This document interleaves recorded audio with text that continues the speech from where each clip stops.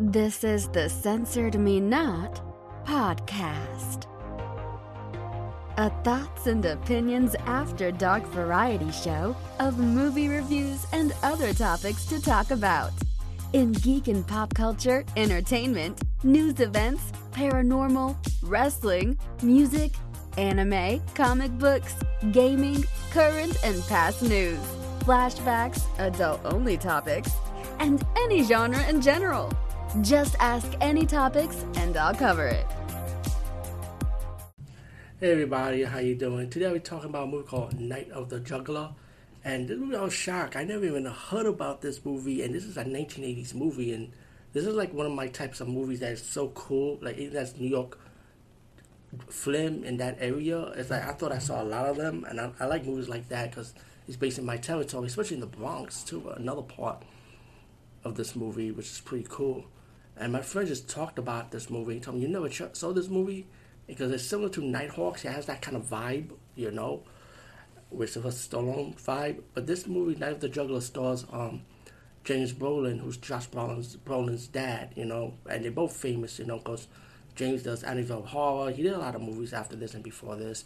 And, of course, his son is famous, you know, mainly playing Thanos in the Avengers movie. And he does a lot of movies that's non-comic book movie, of course, his son. So he's famous. His dad was famous, too.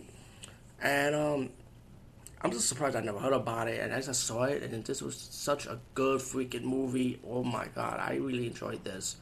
And the movie's about this father and daughter. And this daughter gets kidnapped by this psychopath who's trying to hold his daughter for ransom. But the problem is, the daughter he was supposed to kidnap was a daughter of a rich family. So he kidnapped the wrong daughter that looked like the other daughter. So you kidnapped the daughter of a former cop. So now the former cop, played by, of course, James Brolin, is going out throughout the city, going crazy, getting pissed off. The cops ain't doing nothing, can't do anything.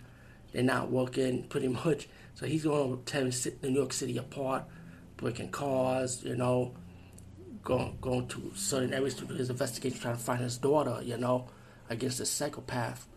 And the guy that plays the psychopath that kidnaps his daughter for ransom, yo, he's a good actor too, especially when we get to the final scene when they start going at it, and he's acting mad psycho, you know.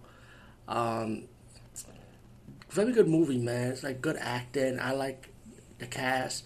And the female that also helps him in this movie, that helps James Brolin's character, I found out that she's actually, if you've had a Fright Night Part 2, the original one, the female vampire villain, this actress is also in this movie too, by the way, and I was like, wow. I looked at her face and she looks familiar, so I had to go on IMDb, and I'm like, it was her after all. So that was pretty cool though. But it says in the Bronx also, when he was fighting the gangs that were going after him, he was beating the gangs up, and that was a pretty good scene too. But all in all, this movie was super enjoyable.